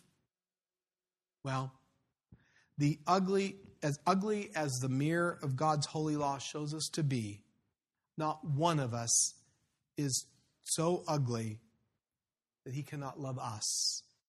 For the ugliness of our sin, he has taken away. By the washing of water with the word, he has cleansed us of our sins, and he presents us to himself as a radiant church, a radiant people, without spot or wrinkle or blemish or any such thing, but holy and blameless. That's how you appear to God when he looks at you through the blood of his precious Son. That's the way you appear to God, robed in Christ's righteousness, adorned with the splendor of Jesus' holiness. And because of that, we just might dare take the chance to see each other in the same light. Because of Christ, we can say with Isaiah chapters later, I rejoice greatly in the Lord. My soul exults in my God, for he has clothed me in garments of salvation. With a robe of righteousness, he has covered me. Marred beyond human semblance, he is our beautiful Savior. Appearances can be so deceiving. In the name of Jesus, amen. Amen. Next sermon is entitled Wounded for Our Transgressions. Here again is Ron Hodel. He was wounded for our transgressions. He was crushed for our iniquities. Upon him was the chastisement that brought us peace, and with his stripes we are healed. Have you ever had something that someone else ruined? You treasured it, they smashed it. You gave them every opportunity at great personal cost, and they abused it. You were proud of it, and they destroyed it. You worked hard at it, and they completely undid it. Something good, ruined by a careless act, a vengeful deed, a selfish mishandling by someone else. And when that happened, you were angry. You were mad, and well, you should have been. So it was with God and His creation. And we're the ones who ruined it. In the beginning, God created, and it was good. It was good. It was very, very good until we made it ugly. Made us ugly. Stunk it all up with sin. Stunk us up with sin. Broke it, polluted it, defiled it, turned it into something that it was never meant to be. And for that, God said, there would be hell to pay. That's the punishment that Isaiah speaks of tonight. Of Jesus, the suffering servant, that He was wounded for our transgressions. He was crushed for our iniquities. Upon Him was the chastisement that brought us peace, and with His stripes we are healed. In other words, we ruined it. Jesus paid it. The sweet swap. He had no sin for which to pay. He was the perfectly obedient child we could not, would not, will not be. The debt He paid, the wounds He suffered, the wicked stripes across His tender flesh, the harsh nails He took on the cross were all ours. Jesus, our substitute, the one who stands in our place, the only one who can stand in our place, with the result that our guilt has been replaced with peace and our fear with healing. But many didn't see it that way, and many don't even see it that way today. Many thought Jesus was stricken, smitten by God, and afflicted because, well, He deserved it. Because of what He did. That's the way it's supposed to work anyway. You get what you deserve. Because He called Himself the chosen Messiah, God's Son, because of His blasphemy, because of His prophecy to destroy the temple and in 3 days raise it up again, because He claimed to be the Savior, well, He deserved it. After all, false prophets and false Christs must be dealt with, and in a most severe way. Lessons must be taught and learned by those who are dangerous and mislead people and give God a bad name. And so the religious leaders, the Pharisees and Sadducees, the scribes and the lawyers, they all worked to this end. To get rid of Jesus. And by getting rid of Jesus, to save the people from Him. And today as well, to save the people from Him, from the all too offensive Jesus of the Bible, and especially from your sin and mine being the reason for His death, He must be removed today as well. So remove the cross from the sanctuary and from preaching as well. Nix the crucifix for sure. Never firmly condemn sin, because then you never have to get to the foolishness of the gospel. Make your message merely positive, upbeat, and attractive. Life lessons. Do away with the ugliness and condemnation talk found in Scripture. Winsomely preach that God, vaguely defined, of course, is the world's caretaker. Wants people to play nice with each other and wants you to be happy and feel good about yourself too. Don't worry about God. He's not much interested in all your little foibles. Unless, of course, you want to call on Him or her or it, whatever your preference might be, to resolve a problem you're having. And oh yes, good people go to heaven. So be at least somewhat moral. Moral, moralistic, therapeutic deism. It's the teaching of the day almost across the board, and it's popular because it offends no one with the truth. And the result is that success has replaced our substitute, culture has replaced the cross, and relevance has replaced our Redeemer. And it all gets rid of Jesus, all in the name of saving people. But what do we need saving from? there are some things we can handle ourselves. Well, sort of anyway. If we need to be saved from stress or low self-esteem or troubles or family problems or forgetfulness or a host of other things that I want to see a change in my life, understand me correctly, we don't need Jesus. All we need is a guide of some sort, and there are plenty of people and books and seminars all designed to save you from those things. But your sin, that's something else. No amount of effort, no cleaning up your act and flying straight from this time forth and even forevermore. No volume of advice, no amount of remorse, no change in your thinking can get you out from under the fact that you owe a debt so massive you can't pay it, or in good American federal government style, pass it on to your kids. The debt of sin has caused all these other problems. Sin is at its very core, and Jesus is the only one who can pay that debt, the only one who can save us from our sin. Do you remember the paralyzed man let down through the roof of a house by his friends because they couldn't get inside where Jesus was due to the crowds of people at the door? In that wonderful gospel story and in countless others, we hear from Jesus what he's come to do.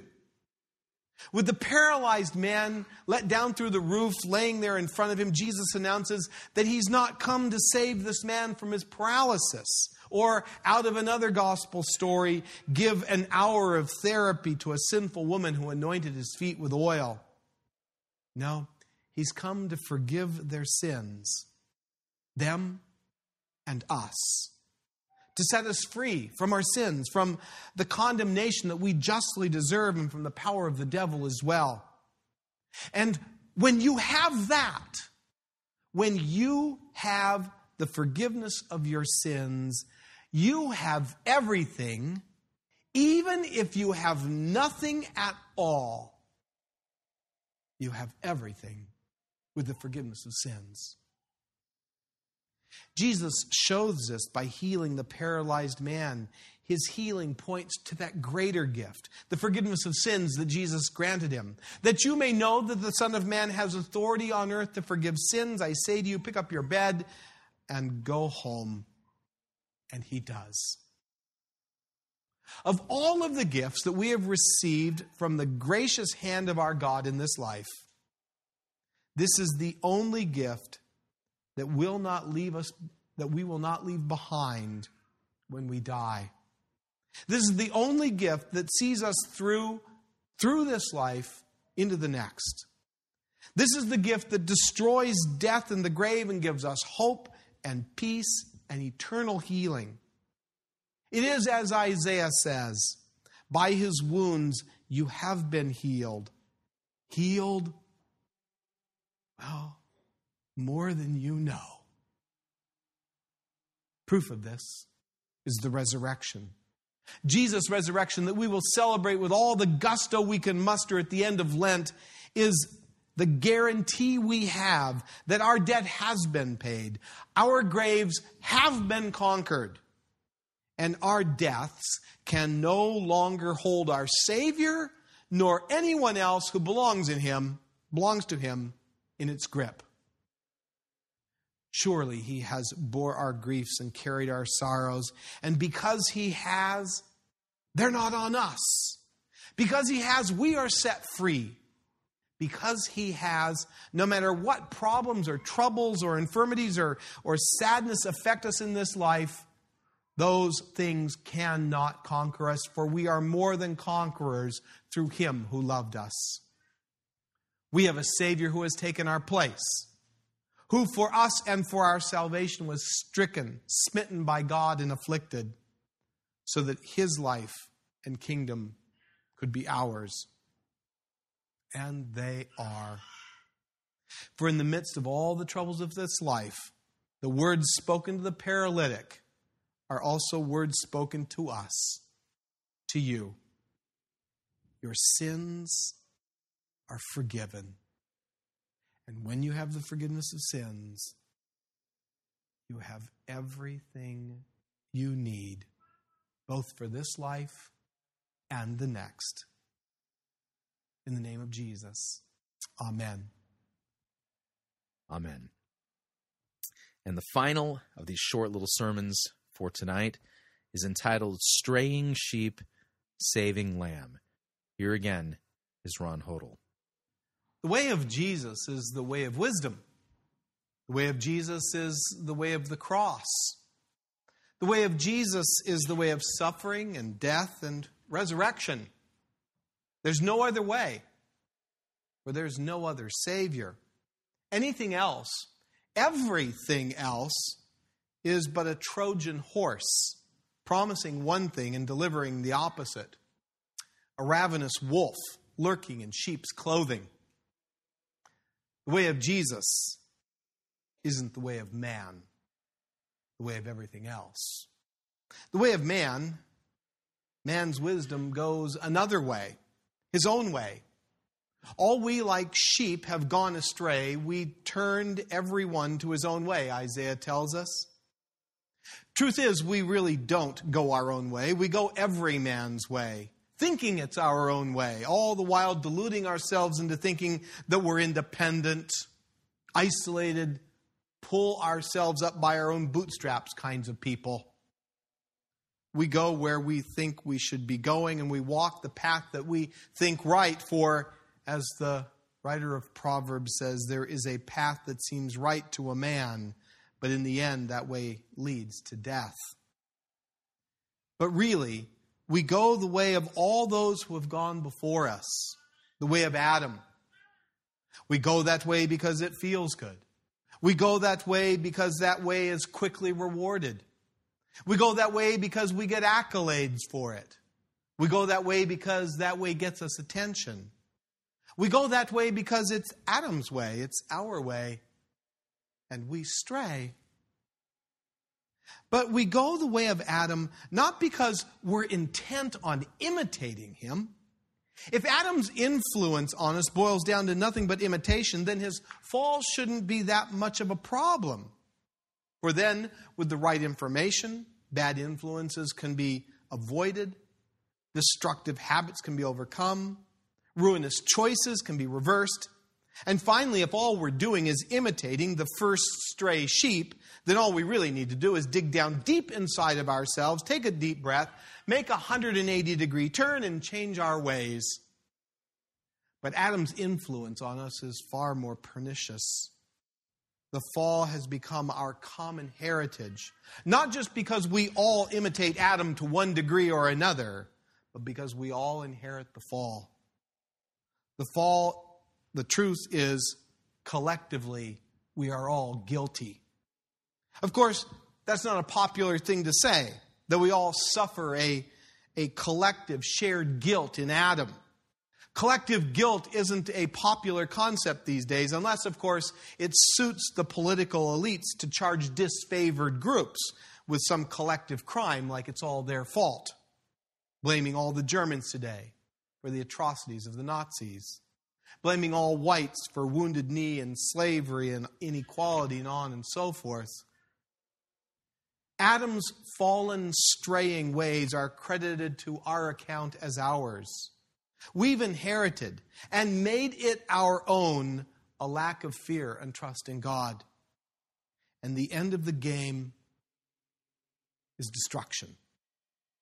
And proof that it's collective guilt is that we all suffer the consequence that comes along with it.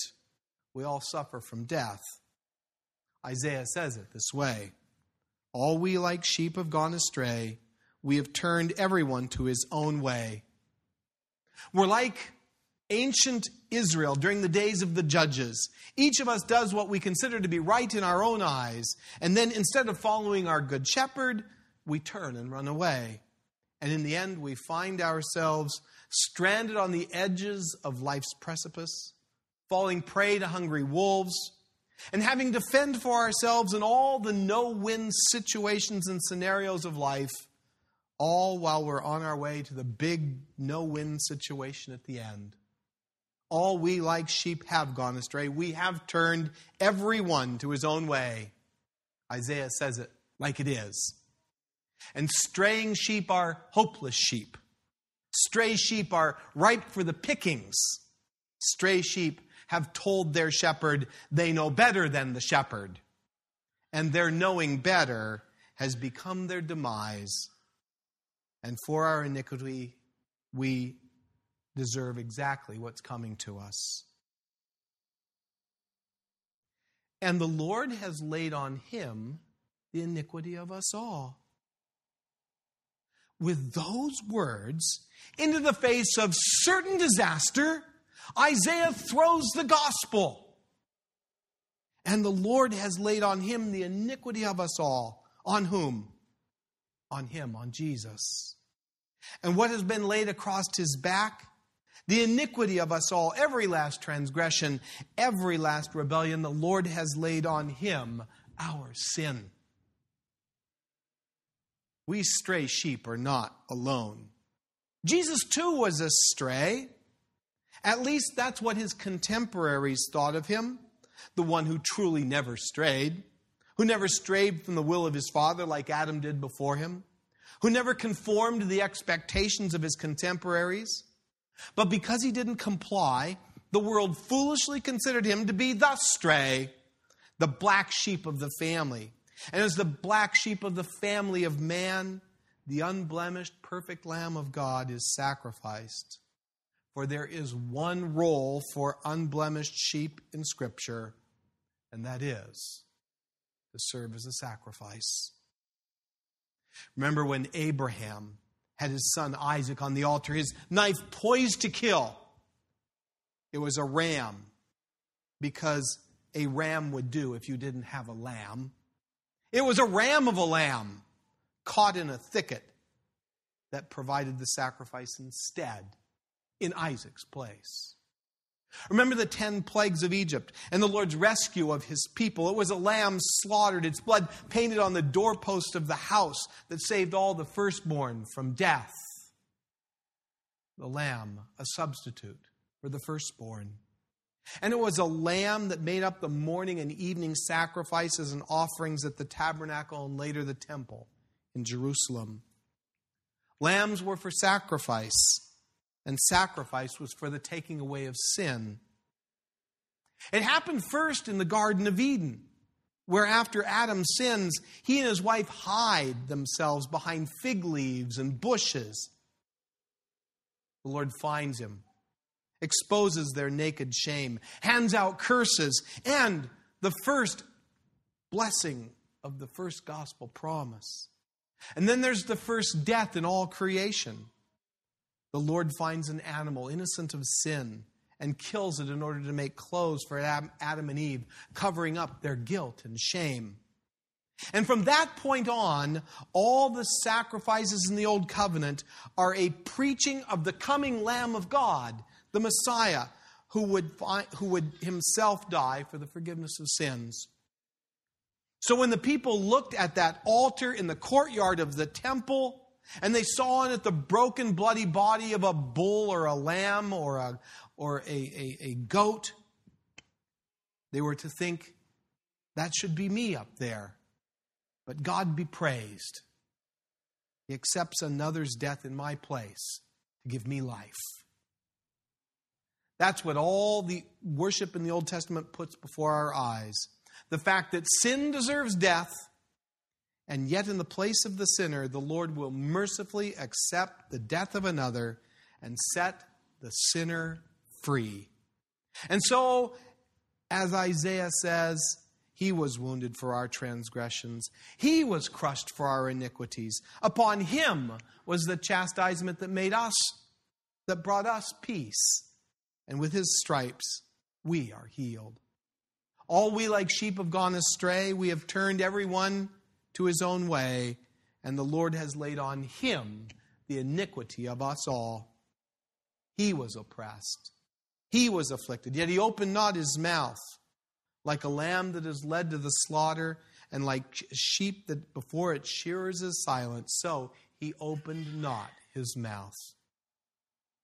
This is the ultimate promise of the Lord's Lamb, the one who would bear upon himself all of our sins and iniquities, who would be consumed by the wrath of God, who would bleed a scarlet flood to make us white as snow.